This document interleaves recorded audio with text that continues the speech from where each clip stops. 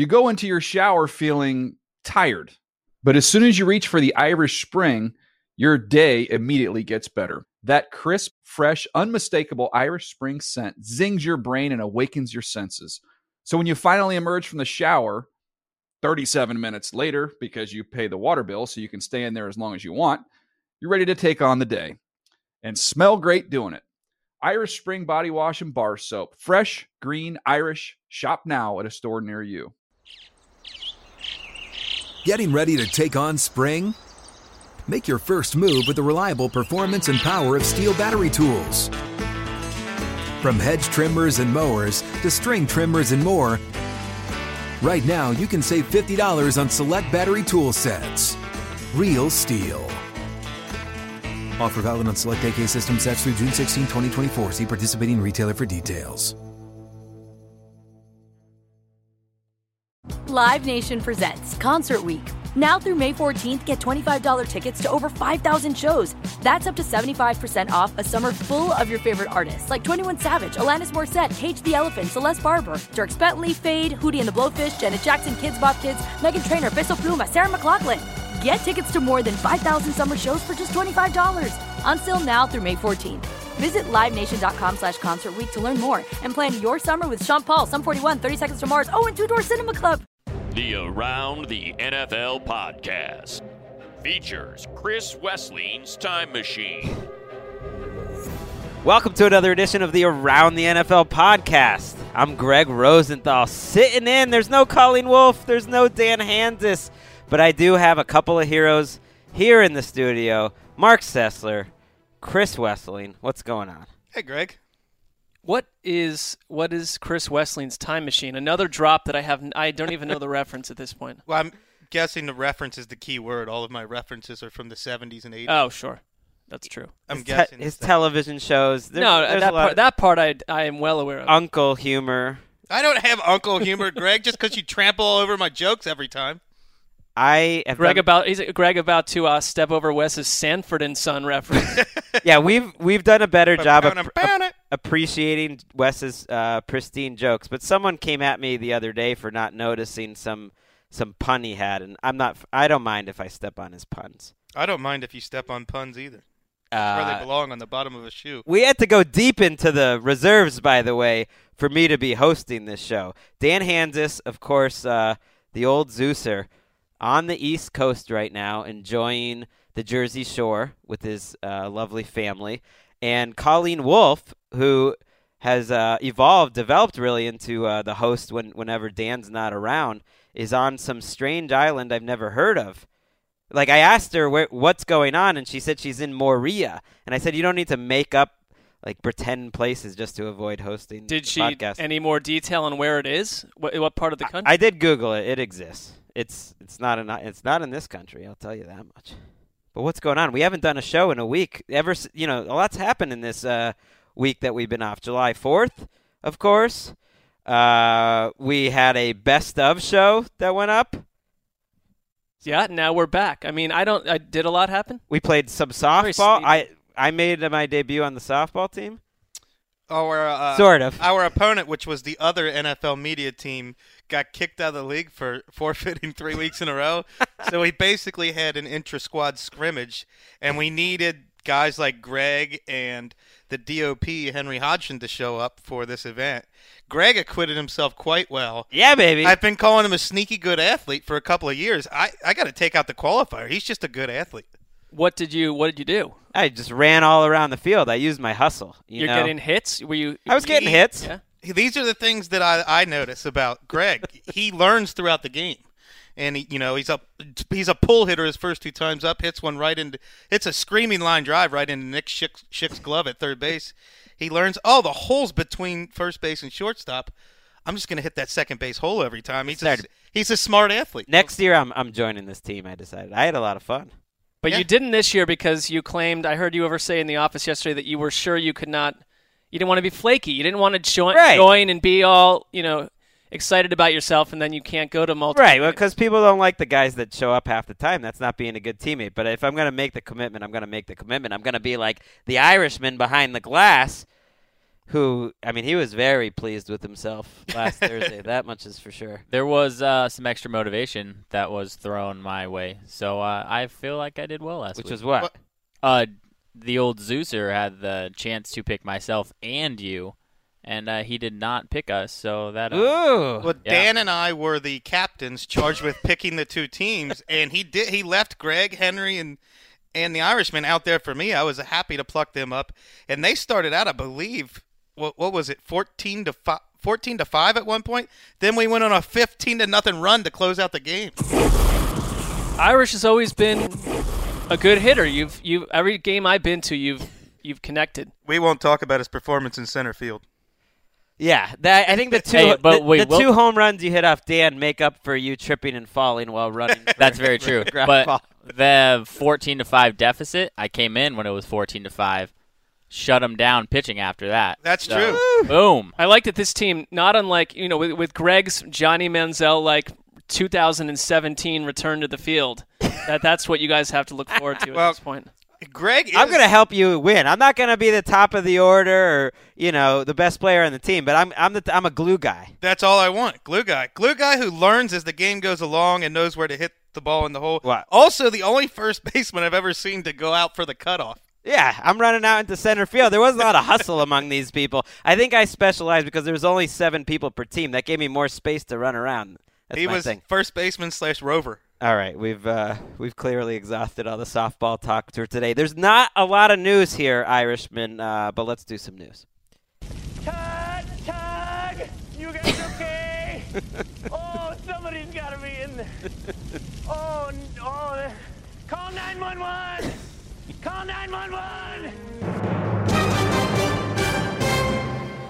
That, of course, is the great Will Forte from MacGruber. I know you like that. I guess I brought it back. that's in honor of me stepping in as the old host today. An all-time classic. Another all-time classic is the fact that we don't have to talk about the top 100 players of 2016 anymore. It's over. No more NFL Now hits. We are going to talk, though, because they unveiled the top 10 on Wednesday night, so we should at least quickly discuss the top 10 that was unveiled. Chris and I did our own list, which you can check out on NFL.com. But the official list had Cam Newton number 1, Tom Brady 2, J.J. Watt 3, Antonio Brown 4, and then after that, Adrian Peterson, Aaron Rodgers, Luke Kuechly getting a lot of love at 7, Julio Jones, Gronk, and Odell Beckham. Any issues there with the top 3 or 4, let's say, Cam, Brady, Watt? I mean, I don't want to take this exercise too seriously. They did a pretty good job of getting 10 of the top 15 players in the top 10. So, I mean, you can trifle with some of them, but they did a pretty good job. I still think Aaron Rodgers has been the best player in the NFL for the past half decade, but it's hard to quibble with this list. I agree. And I know yesterday during the network, the NFL Now hit, we had some squabbles about it. But in general, I don't have a problem with Cam Newton getting number 1 after what he did last season. The one thing that was different about him... number 73 the year before. Well, but this list, if you want to get into it, it's going to be a whole lot of recency bias. It's going to be a whole lot of what you did in the last 2 or 3 months before we voted this. It votes in January, right? As they're exiting teams. I mean, I would put Tom Brady at number 1 year after year, and that's my bias because he's the best football player that I've ever watched. And you kind of want to keep floating people ahead of him here and there. That's fine. I'm not a voter on it. But whoever wins the MVP, by the way, is the number 1 player the next year, which is kind of silly. The only time that ever didn't happen was J.J. Watt last year in 6 years of doing this. So it's not a huge surprise that Cam is 1. I put Watt number 1 on my list. I just think he's so far and away. And Aaron Donald was right there. It was a bad job that they didn't have Aaron Donald in the top 10. I think I had him number 5. He should have been in Adrian Peterson's spot because Adrian Peterson, I don't think was even the best running back in the NFL last year. I thought Doug Martin was. And J.J. Watt's the best defensive player. Aaron Donald's right behind him. And then Gronk is far and away the best tight end. But you can't say that about Adrian Peterson at running back anymore. Yeah, I agree. I mean, although right now, who really had a much better year than him? Le'Veon Bell was hurt, so you got to see if he's going to be healthy. I think Todd Gurley's got a complete game, but that doesn't bother me. That's veteran respect for Adrian Peterson more than maybe an accurate assessment of where he is. Why is Von Miller not higher in this list? There's a lot of ridiculousness. Because they voted before the Super Bowl and probably before the AFC. But he's been, if not the best pure pass rusher in the league, then close every year he's been in the league. So he deserves a little more love. Donald is one of those guys that season is now forever going to be, I don't know if forgotten's the right word, but undervalued because of the year that it happened. I think it's one of the 5 or 6 best defensive seasons by any defensive player, this century, in the last 15 years or so. I mean, there are years where Terrell Suggs snuck in and won a Defensive Player of the Year in kind of a weird year. Troy Polamalu, the year he won was not necessarily his best year. And Donald doesn't make the top 10. He doesn't get a Defensive Player of the Year, even though I think his play was better than just about any other season we've seen from any defensive player not named J.J. Watt in the last 5 or 6 years. Do even the players struggle to latch on to a defensive lineman as a top 10 type force? Because he's on the Rams. He's a dead giveaway for who's watching the games and who's not. Well, because he's on the Rams. He's not in prime time. He's not in big games. If you watch Aaron Donald, whether you know football or not, he jumps off the screen as the guy wreaking havoc in the middle of the field. And I think football players during the season, when do they have time to watch other teams outside of the opponent? That's right. Yeah. Well, and when you watch the show, and I know we've made fun of the rankings at some point or get tired of talking about, the show is very well produced and is interesting because the thing I like about it is that I really believe it because the offensive linemen, they'll get to talk about Aaron Donald, and those are the guys ranking Aaron Donald high, the guys that have had to play against him, and they're describing, or the guys that play with him, why he's so much better than anyone else that they play all year, and that stuff is interesting. Big surprise, I thought, not a Jacksonville Jaguar in the top 10. Wow, that is a shock. I thought Gus Bradley would just be number 2, just for fun. Moving on. Not a ton of NFL news out there. It's amazing that the next biggest news item we could find over the last 7 days is my man, Tom Brady, being involved in the Kevin Durant sales pitch in the Hamptons, part of the Celtics group that was trying to tell Kevin Durant why it would be great to come to Boston. Reportedly he impressed Durant, whatever. I guess he's trying to say, it obviously worked. Well, here's what it's like to be a legend in the city of Boston, a sports legend. I have never heard of such a thing. An all-time great player being part of a pitch to try to sign another superstar. Of course, Kevin Durant winds up going to Golden State, but supposedly the Celtics were probably the third in that running, a distant third, but they were kind of the dark horse, which is amazing for a team that hasn't won a ton of games over the last 4 or 5 years. What's in that for Tom Brady? He loves sports, I guess. Well, hold on though. That's what I thought. That's why I thought it was worth mentioning. It's cool. It's cool that he would do it. It shows he's kind of a fan. There's also a lot in it for him. Had it gone differently, and had Durant wound up choosing Boston, then Brady's legend only grows. It's like you're actually making other sports teams excellent. But does he seem like a guy who cares about growing his legend in Boston? I don't know. Maybe to a sneaky degree. Really? He's got to make up for the whole Deflategate scandal now. I don't think so. I bet he has and I'm sure there's been reporting on this that I just didn't read because I wasn't, breaking down this story, but he probably has a relationship with someone in the, Celtics front office or ownership doing them a solid, but I don't think you do that unless you're a big-time sports fan and you just think it's cool. Let's bring Kevin Durant to Boston. I think would have been great. I think it's cool that he's going to Golden State. I think that team, whether people say you don't even need to watch the season now, it's going to be fascinating to see what they do. I actually am a little bit more of an NBA fan now, Wes. I don't think it's cool at all. Well, you're one of those guys. Opinions. What guys? That you shouldn't. That maybe the sport itself should step in and say, "Hey, you can't just build dream teams, and the other 28 teams don't matter." Why? At all. Why do you root for the teams so much? Like the players, I root for the sport. The players have no choice of where they can go when they get drafted. No other job, and that's good. Do I root for the teams? I root for the sport, and it doesn't make the sport good when 28 28 of the 30 teams are irrelevant. Here, I'll bet you the ratings for those Warriors games, They're which gonna are be already insane. I don't care about your ratings. ratings. I'm talking about the health of the sport. And when Ratings when is most a good of sign of teams the health for the sport. Yeah, ask the other fans in the 28 other cities whether it's good. Well, Well, the Warriors didn't win. They barely beat the Thunder. They really probably shouldn't have beat the Thunder after being the best team. That's the great thing about sports. There is no guarantee that they're going to win. That's why we're going to watch. You're not addressing the point that for 90% of the league, the entire season is irrelevant.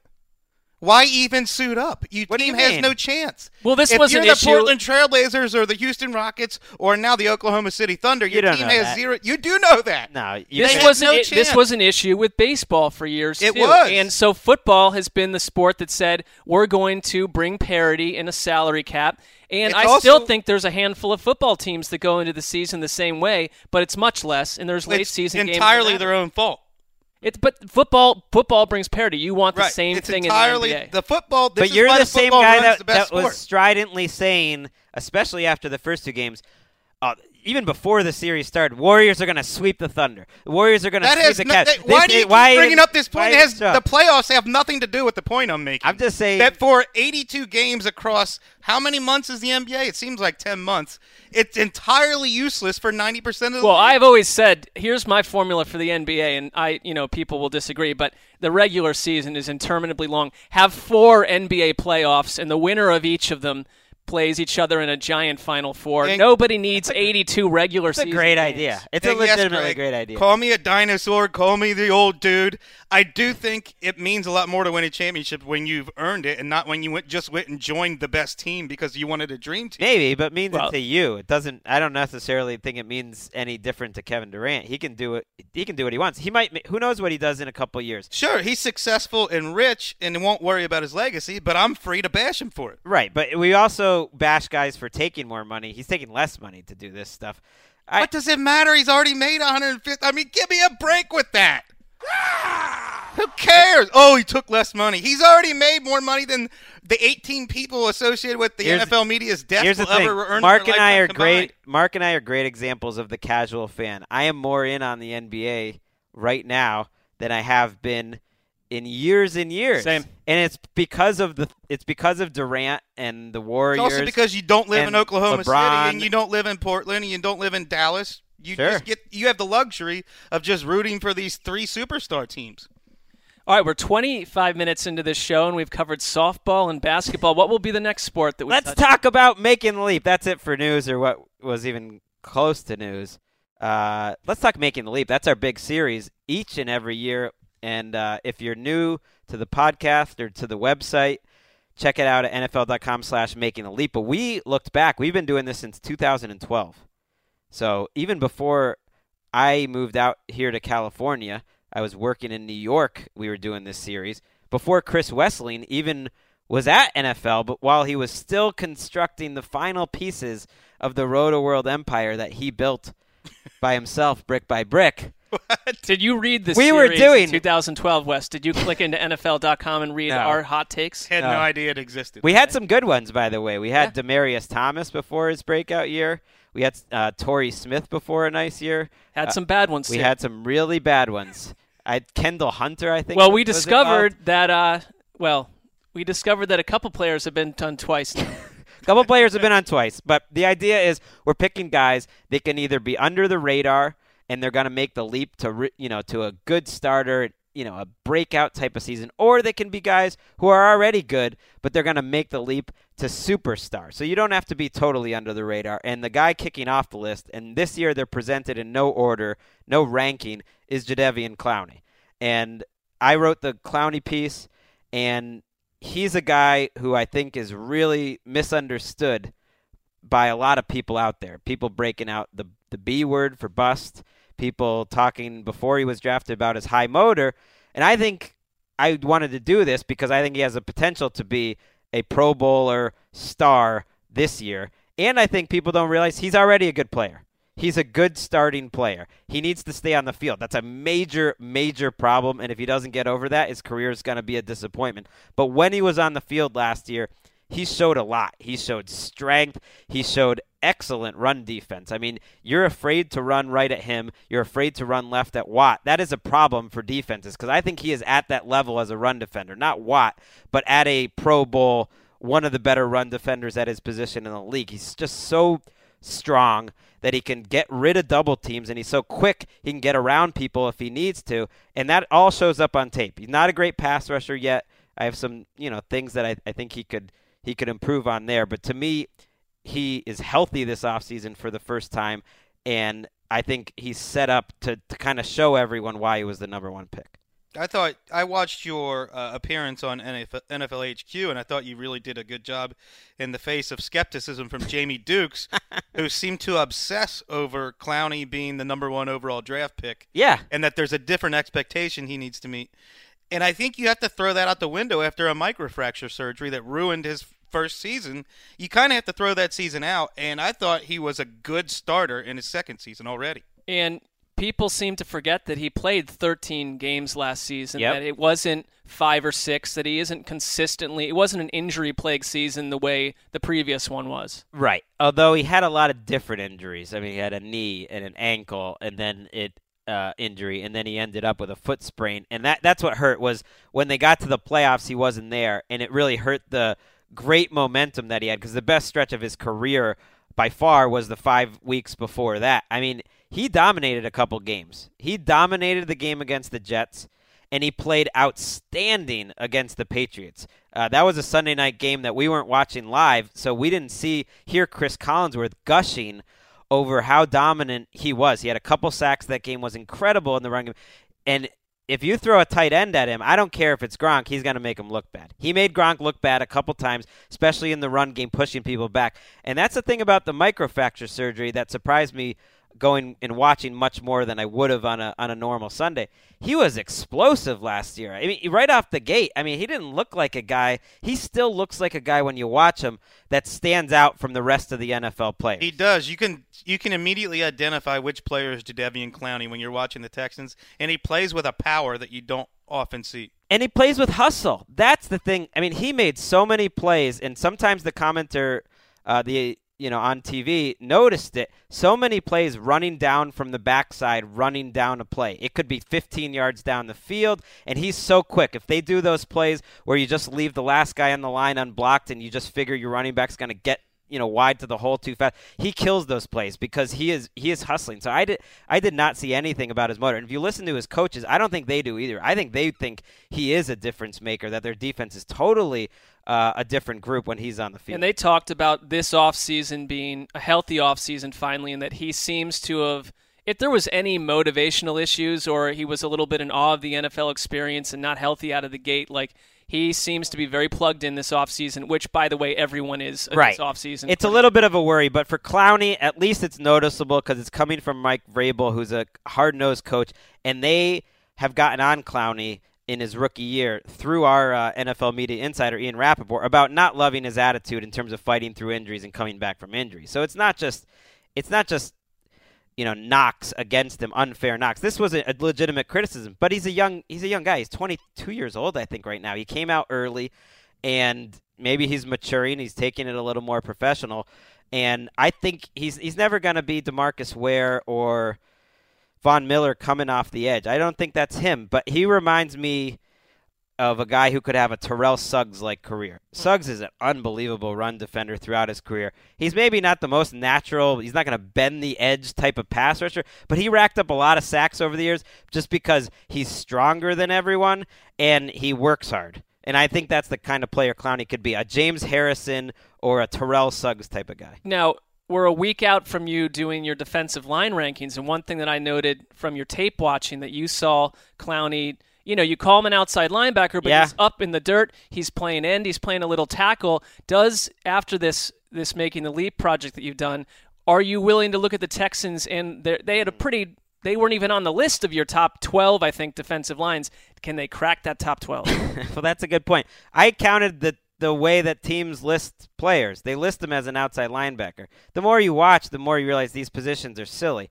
I mean, They're all over the place. I don't have the breakdown of the snaps he took at end, and he took at least a handful, it seemed like, every game at defensive tackle, too. How many outside linebackers, by the way, can play defensive tackle and play it well? And that's what Clowney was doing. It seemed to me that at least half the snaps he's on the defensive line and his hands in the ground. So I don't know what the difference is. I mean, really. He's never in coverage. Khalil Mack, as a rookie, run stopping was a premier talent of his right away. And let's say that with Clowney, his first year is a wash. It's gone. Yes. You saw great run stopping last year, but they drafted him where they drafted him to get to the quarterback too. Could you see a similar type jump where he adds that element to his game the way Mack did last season? Yeah, because I think he's stronger and he's going to stay on the field and he's going to overpower people. But no, he didn't show the pass rush skills that Mack did right off the top. I think one thing Mike Mayock talked about, which made a lot of sense, and I knew to look for it after I saw it, was, he is so explosive right off the snap, and he's going to push guys back, but he didn't have those finishing moves. Like, Mack seems like a more natural pass rusher. I mean, Clowney had 22 hurries in pretty limited snaps last year, but I think he can be a good pass rusher, a 10-11 sack type of guy, maybe not leading the league, but this year, and then get better and better. So to actually make the leap, he needs to learn how to set up blockers and polish up some of his pass rushing moves. And stay on the field. He had 4.5 sacks his last 7 full games. I mean, that's a pace for about 10 sacks. So I think he can get 11, 12 sacks, be a great run defender, make the Pro Bowl. That's Jadeveon Clowney. He should give the Texans a lot of optimism. They are quite loaded on that defense. Chris Wesseling, let's get to your guys. On offense, the Colts are rather loaded, especially because of their young wide receivers that you like. Yeah, I think you look at the Packers, Colts, and Cowboys as 3 offenses that set the NFL on fire in 2014, and they all took a major step back in 2015, mostly because of injuries. And if you're looking for a reason that they'll all bounce back, because I believe all 3 will, for the Colts, it's Andrew Luck's health and then Dante Moncrief and Philip Dorsett emerging. You get Andre Johnson out of there, and who has a faster trio of wide receivers than T.Y. Hilton, Philip Dorsett, and Dante Moncrief? I don't think any team in the NFL does. Hard to argue with that. This is going to be the speediest wide receiver core in the league. I'm trying to think of one. Would the Steelers could compete when Bryant's on the field, but he's not going to be on the field. Yeah, then, Antonio Brown runs about a 4.55. You're talking 4.33 for Dorsett, 4.35 for T.Y. Hilton, and a 4.4 for Moncrief. That is amazing. Texans have some speed. How about Nelson and Smokey, but they don't have the third guy that can match it. You're right. What about Dorsett? I want to hear more about him. Moncrief is a trendy fantasy pick. We'll get to him in a second, but I kind of want to hear what you said about Dorsett. There is nothing in Dorsett's rookie tape that would make you believe he's going to make the leap. There just isn't. He played a couple of So why is he making the leap? Well, you have to take the leap. You have to take the coaching staff's effusive praise, the teammates' effusive praise last offseason, and kind of project what he did on the field. Toward the end of the season, week 16, week 17, you started to see them using him a little bit like Brandon Cooks with some jet sweeps, some bubble screens, some slants, but they didn't do that early in the season. I think he wasn't ready, and it's the same problem Dante Moncrief had as a rookie. Pep Hamilton's offense, and this is the offense that Philip Dorsett was in early in his rookie season before Pep Hamilton was fired, is one of the few in the NFL where they don't have an X, Y, and Z receiver. You have to learn every wide receiver position in the offense. And Not easy. That's what held these guys up. And you could see Dorsett's first game, he wasn't ready. He had the yips. You'd see him as a punt returner. He fumbles 2 punts. And he's just not there yet. And then the second game they're playing the Jets, and he and Andrew Luck try to dial up 5 or 6 deep balls, and the ball is not within 10 yards of him because there's no rapport there. So I think with Dorsett, he just wasn't ready, and you imagine that there's a Brandon Cooks-like role for him in his second season. But the more I watched these guys, the more confident I was in Moncrief above Dorsett, that Moncrief is one of the best breakout candidates available. There's a DeAndre Hopkins-like sideline acrobatics to his game, and in the end zone he's a great leaper, knows how to use his body, he's physical, and he's a guy who came into the league. He fell in the draft because he had all the physical tools of a number 1 receiver, but he was sloppy in college. His route running was an issue. He played with bad quarterbacks. His hands were questionable. All that went out the window last year. He played with terrible quarterbacks with the Colts. Right. Even Luck was bad. Hasselbeck wasn't that good. And then the Freeman, Lindley, I mean, that's just let's not talk about it. He's corralling all these bad passes and showing great hands, which you don't expect to see, and good after the catch ability. To me, he looks like a complete receiver. And Matt Harmon, who works on our fantasy team, really studies route running, believes that he's the best example of a guy who came from college, improved by leaps and bounds as a rookie, and then improved by leaps and bounds again in his second season. So he's a guy who really looks polished to me. And Moncrief showed it at times the year before, too. I mean, there were games where he put on tape what you're talking about him doing this season. And it's not like he had a terrible second year at all. Like you said, Matt Harmon, who does a great job with his reception perception. Wow, he's getting some love here today. Pointed out he thinks he was much better as a second year. At 733 yards, even in 6 touchdowns, is not a bad second season in the NFL, especially considering what was around him. He wouldn't even be eligible for this list if not for two things. Right. Luck's injury, and then he's already having a breakout season by the end of October. Then they run into the Panthers and Broncos, who had the 2 best secondaries in the NFL, kind of shut him down. Luck gets hurt in that Broncos game, and then all of the wide receiver production goes out the window from the rest of the season. Well, he also has, Wes and I don't always agree on players. But really? But no, we do agree on players more than not. If anything, we only argue about the exceptions to the rule. But what I was going to say is one thing I know we both love, and it is like a trait that is always in some of our favorite receivers. I mean, guys who can win at the point of attack that don't need to be open to make catches, that fight for balls. I mean, Anquan Boldin is just about right when I started doing fantasy for a full-time living, was my all-time favorite player for that. And just those types of players. Steve Smith is obviously another. And Moncrief, I don't know if he's as physical as those guys, but he certainly has some of that trait. He is physical. I mean, no one's as physical as Anquan Boldin. Right. You just don't get that, but Moncrief does have some of that. He's 6'2", 222. I mean, that's a good size for a wide receiver, and he uses his body well. Brace yourself, Irish. We've moved to that point in the show where Greg and Wes just start slapping each other on the back and having drinks. We can't win when we disagree. Yeah, no, it's just, I'm just going to sit back and drink it in at this point. No, that's what you do during the fantasy show, but that's not coming up until later in the season.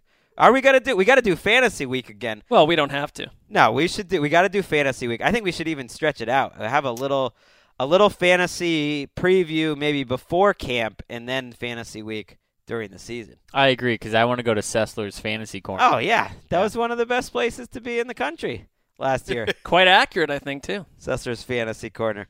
All right, that's Making the Leap. If you're listening to this podcast because you haven't heard a fresh one and you just want to listen right away, if you happen to be listening to this on Thursday, Chris's piece is not even up yet, so you're getting a preview, but it will be up on Friday morning at NFL.com/makingtheleap. The Clowney piece is up now, and we're going to be rolling through these all next week. Mark Sessler has a couple bangers coming up, a couple of good offensive players. I won't give them away. Let's keep it a secret. We'll keep it a secret, but that'll be all next week. We probably won't talk Leap every show, but we'll try to catch up every few shows and have some discussion. I'm not going to even be here next week, by the way. We're all taking our turns. Neither are you, Wes. I'm out. We got to take our time because 6-7 days a week after camp started. Mark's already saying, the off season's over. It feels over to me. I was going to start to read a book that just interested me. I thought, nope, got to wait another 10 months to. What are you talking about? This is the time to read books. Camp doesn't start for 2.5 weeks. Still. There's a sense of chaos, and it's just over a couple hills away, heading right at us. I'm gonna bang out a ton of books in the next 3 weeks while I can. I mean, this is the time to do it, to be motivated, which is a great transition here to our conversation coming up. We're going to talk. Well, I think your nightlife is a little bit, compared to mine, I've noticed, is that you are more organized in your activities in the evening. What does that mean? I mean, I would say one of my issues when it comes to banging out multiple books is beer would be one. Wes would be another one. Wes and beer. So, I've not gotten to my reading as much as I needed to. Wes and beer are basically the same thing. They're the same thing. They're redundant. Look. You could say Wes or beer. We have a job they go together. We have 2 months to live. Yeah. May and June. So that's when I get it done. Yep. That's fine. I'm a bad influence on Mark during those 2 months. Well, I'm not sure it doesn't go both ways, but Oh, it definitely goes both ways. If I'm ranking it, who has a worse influence on the other? Don't need to in rank an upset, I'm giving it to Mark's a worse influence on Wes. don't need to rank it. Why rank that? It's Why would you need to rank that type of thing? I rank everything. It's just what I do. That's basically my job description. Up for debate. Yeah, my kids don't like it, that's for sure. I rank some books. That's right. The summer reading list. And we mentioned this earlier in the offseason that Chris Wesseling dropped a hammer. NFL.com/books for the rest of time is going to be there.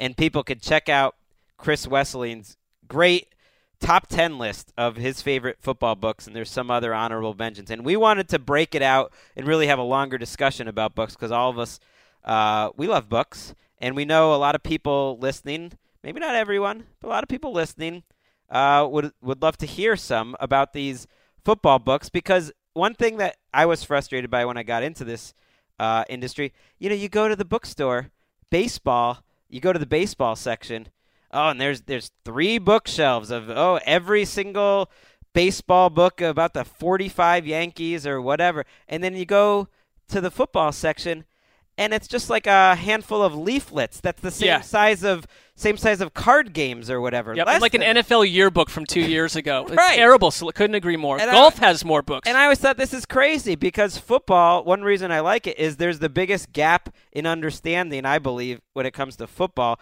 between the players and coaches and the fans. So that means there should be, than any sport, I think there should be more books to help the fans love it. And you have a lot of bangers, Chris. Let's start with your all-time favorite football book. Is that okay way to start?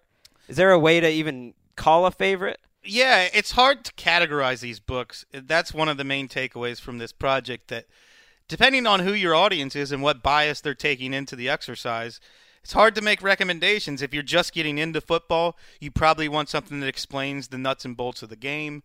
If you appreciate fiction, my favorite book is A Fan's Notes, and right up there is Billy Lynn's Long Halftime Walks, which to me are 2 of the top 5 books ever written on fiction, literature, and American sports. I mean, A Fan's Notes captures football better than any book, or why fame and football go together. It's right up there with The Natural, as far as I'm concerned, in fiction, literature, and in American sports. Frederick Exley, 1968. This is number 1 on your list, and I know you're a fan too, Mike. I would put it number 1 on my list too, and I've not read every book in this top 10, and I'll get to that at some point over the next decade, but I will say clearly this is not just my favorite football book. It's a top 2 or 3 book in general for me. And Wes and I, before Wes was even hired, this must have been 6-7 months before you were even on NFL.com's radar. We were tweeting at each other late night about this book. I think it's how we first probably interacted. And I came to it in a very weird way because I was trying to remember when I first heard about Fans Notes, and it was way back in 1998. I was living in the Denver YMCA for a couple of months. Long story, but would spend days at the library and ended up reading the Irishman's shaking his head with his hand over it. It's true, but Hunter Thompson's great collection of letters. You and I found this book the exact same way. I was reading The Proud Highway, which is Hunter S. Thompson's first collection of correspondence over a 10 or 15-year period, and he mentions he's sort of like taken with the book. He was writing to a publisher saying how it was an unknown. He called it a demented kind of honesty. Yes. Yeah. And it is. It is demented. And when you read it, to me, this is the first book I ever read where it just spoke to me. Like, okay, I totally get this guy and everything he's going through. I totally understand it.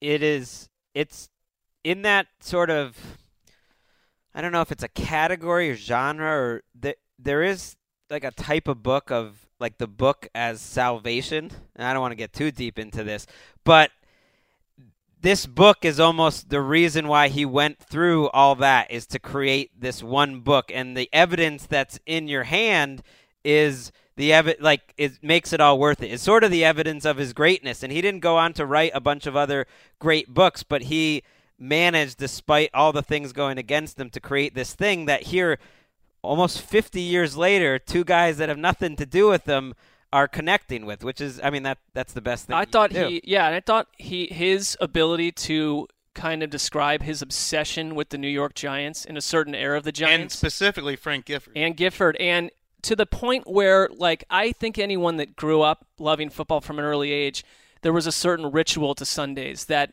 you know, I grew up on the East Coast. Football games would be at 1 o'clock, but you would make sure that your whole morning and even the night before was centered around preparing for watching football that day. And he has a long passage about how he would take the Sunday New York Times and what sections he would read in certain orders, and he'd be at a certain tavern at 10 or 11 a.m. to prepare for the game. I mean, it's not just well written. It really, if you're a football fan, there's a lot to take from it. And it's one of those types of books, and I think you guys really like these types of writers, guys that it's like he had to write that. He had no choice, that he's just writing with like insane urgency. Like Hunter S. Thompson is like that. You like Kerouac, Sessler. It's like they just have to get it out. Let's go to what were we going to say? Well, part of that urgency comes from being an outsider in America. To me, it's one of the best books about America. Like Gatsby is about America and its potential, and Exley takes a lot from that, I think.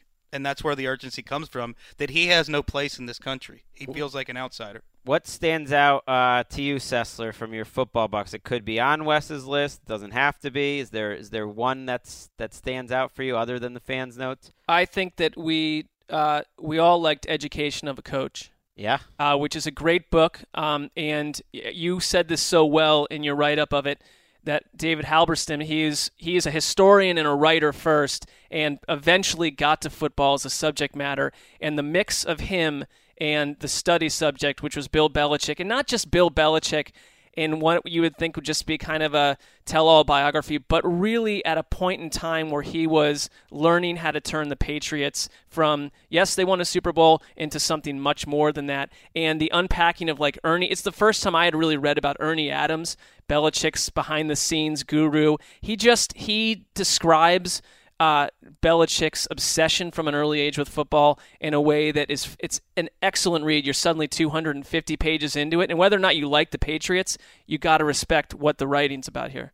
David Halberstam is probably my favorite sports writer of all time. I love Gary Smith and Jim Murray and a couple other guys too, but you're talking about a Pulitzer Prize winner for his reporting on the Vietnam War, and then he writes the best and the brightest about the Kennedy White House, which is so acclaimed. I mean, he's one of these guys who writes about sports. He called them his little entertainments, because it's basically a break from his real job, and he's so good as a writer that he can write sports with anyone. But yeah, Everything They Had, which is a collection of his sports writing, the article, I love that book. Is fantastic. Breaks of the Game. He's got some NFL stuff, and yeah, Breaks of the Game is the best basketball book ever written. And Belichick was, he's canny and smart, and the only reason this happened is because they apparently are neighbors on their vacation homes, and so they became friends. Greg teaches tennis to their kids up there in Martha's Vineyard. But it does show the other side of Belichick, which is, one of the things that just stands out when I think of this book is how he always throughout his life is sort of challenging conventional wisdom, and is that the right way to do things?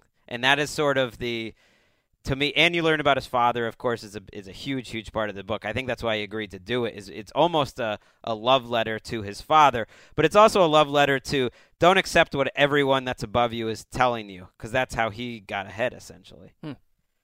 I love that as a bio. Let's break it into bios, because I did. Actually, let's go around. I'm going to give you my favorite book, which is, I think if you're going to read one book on the NFL, if I'm just going to pick one, I'm going to go New Thinking Man's Guide to Pro Football by Paul Zimmerman. To me, Dr. Z, and it was cool on MMQB last week, they had a Dr. Z week, which I recommend you go check out. They also had a GoFundMe thing that they put together to help Dr. Z out, who's struggling with health issues.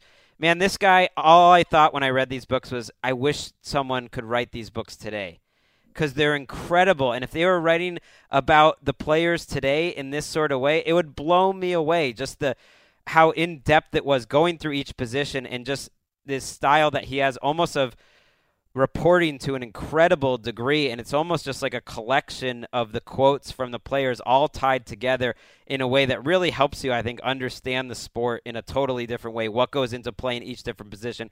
I would recommend you pick up the new Thinking Man's Guide to Pro Football, which is the 1987 update of the 1971 book, which was his original. They're both great. They're not that much different. But it is really, he's just an amazing writer. I love some of his other football books, like the last season of Weeb Ewbank is a really terrific season in the life book with the Jets.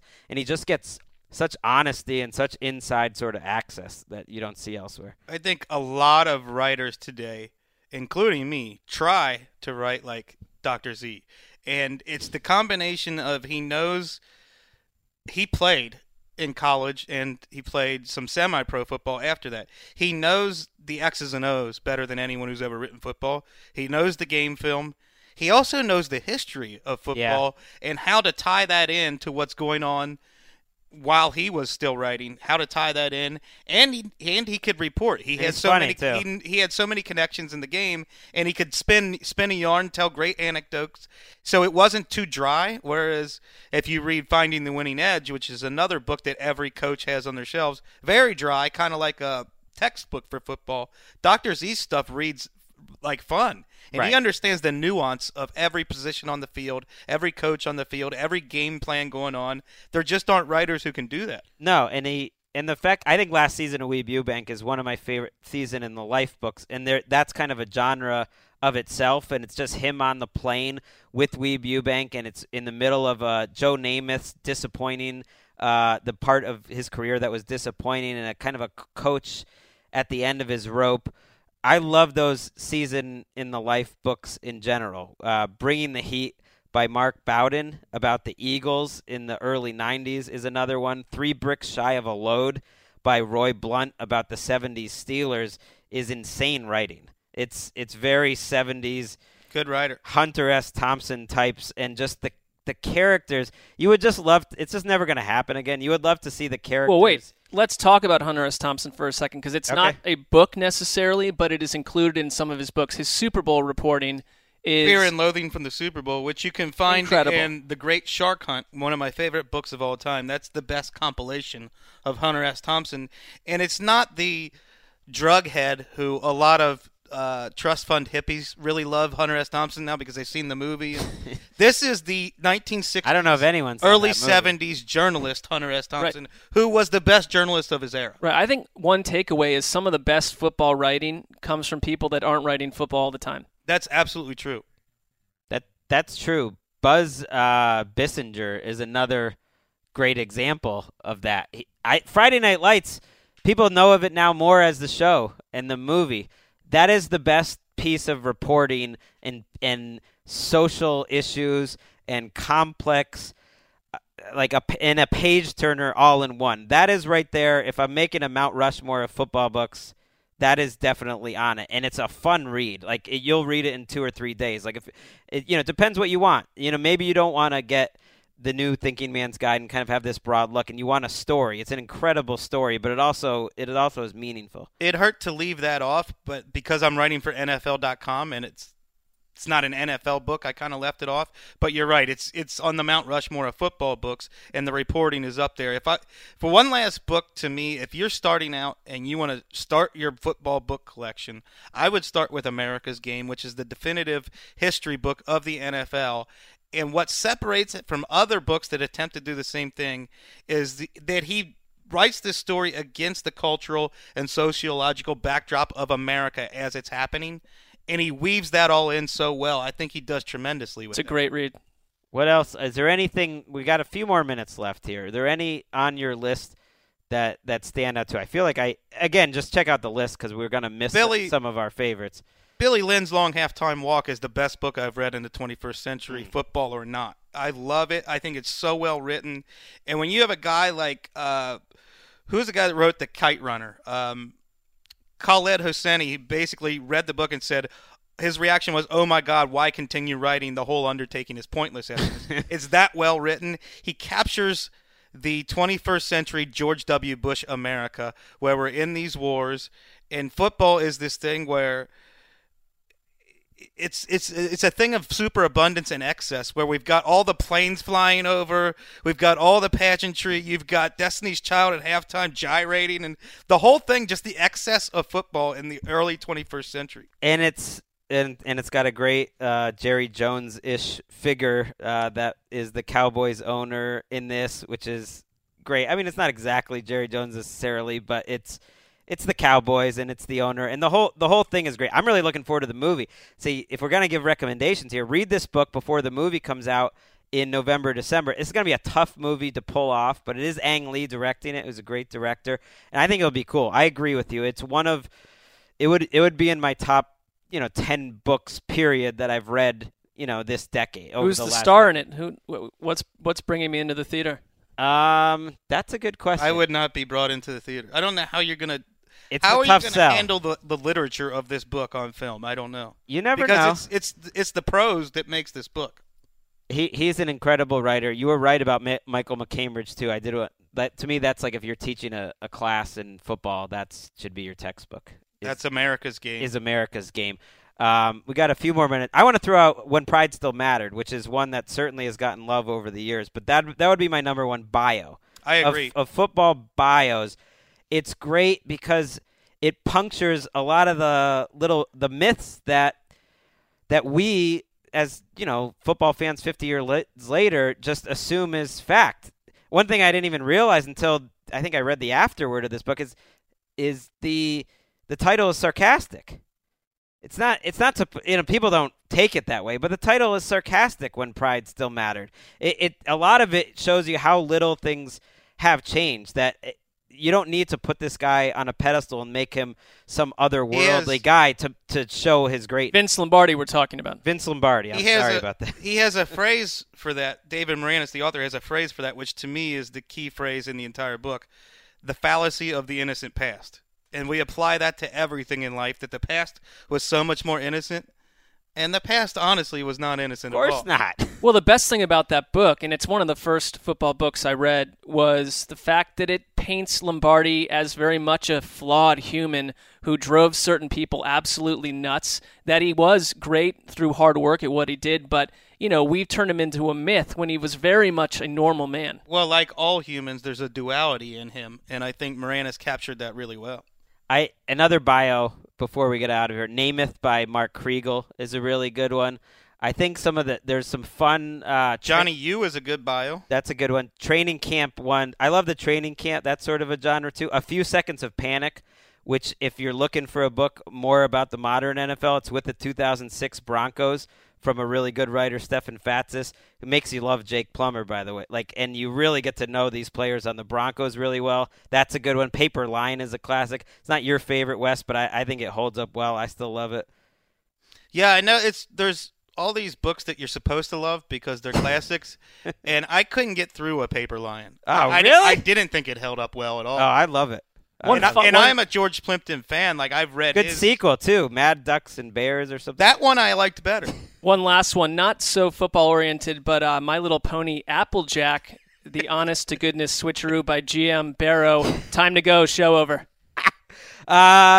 You know what's the truth is? I recently purchased a My Little Pony and a My Little Pony book. Now the show's over. I am not a brony. Don't allow any context. I'm not a brony.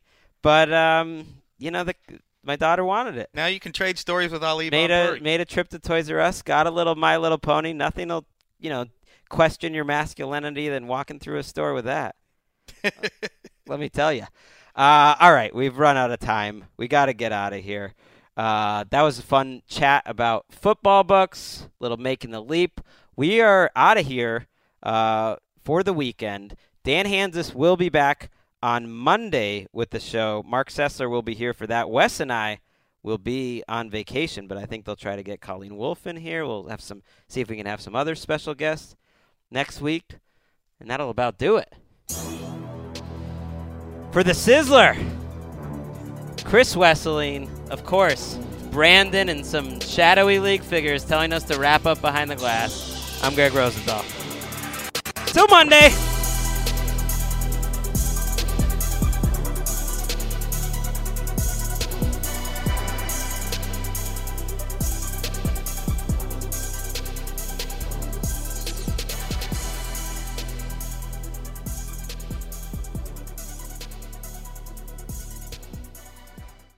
24 hours from now, I will No. be on a psychotic Okay. air voyage across the country with 2 insane toddlers. You go into your shower feeling tired, but as soon as you reach for the Irish Spring, your day immediately gets better. That crisp, fresh, unmistakable Irish Spring scent zings your brain and awakens your senses. So when you finally emerge from the shower, 37 minutes later, because you pay the water bill so you can stay in there as long as you want, you're ready to take on the day. And smell great doing it. Irish Spring Body Wash and Bar Soap. Fresh, green, Irish. Shop now at a store near you. Live Nation presents Concert Week. Now through May 14th, get $25 tickets to over 5,000 shows. That's up to 75% off a summer full of your favorite artists like 21 Savage, Alanis Morissette, Cage the Elephant, Celeste Barber, Dierks Bentley, Fade, Hootie and the Blowfish, Janet Jackson, Kids Bop Kids, Meghan Trainor, Bissell Pluma, Sarah McLachlan. Get tickets to more than 5,000 summer shows for just $25. Until now through May 14th. Visit LiveNation.com/Concert Week to learn more and plan your summer with Sean Paul, Sum 41, 30 Seconds to Mars, and Two Door Cinema Club. This is Amy Brown from 4 Things with Amy Brown. Today, Healthier is happening at CVS Health in more ways than you've ever seen. It's wellness destinations for seniors, including select locations with Oak Street Health and CVS Pharmacy. It's doctors, nurses, pharmacists, and everyone in between offering quality care and support virtually, in person, and on the phone. It's in-home evaluations through Signify Health and meeting mental health needs through Aetna. And those are just a few of the ways that Healthier is happening. To see more, visit cvshealth.com/healthier happens together. CVS Pharmacy, Oak Street Health, CVS Specialty, Signify Health, and Aetna are part of CVS Health. Eligibility and services vary by location and individual.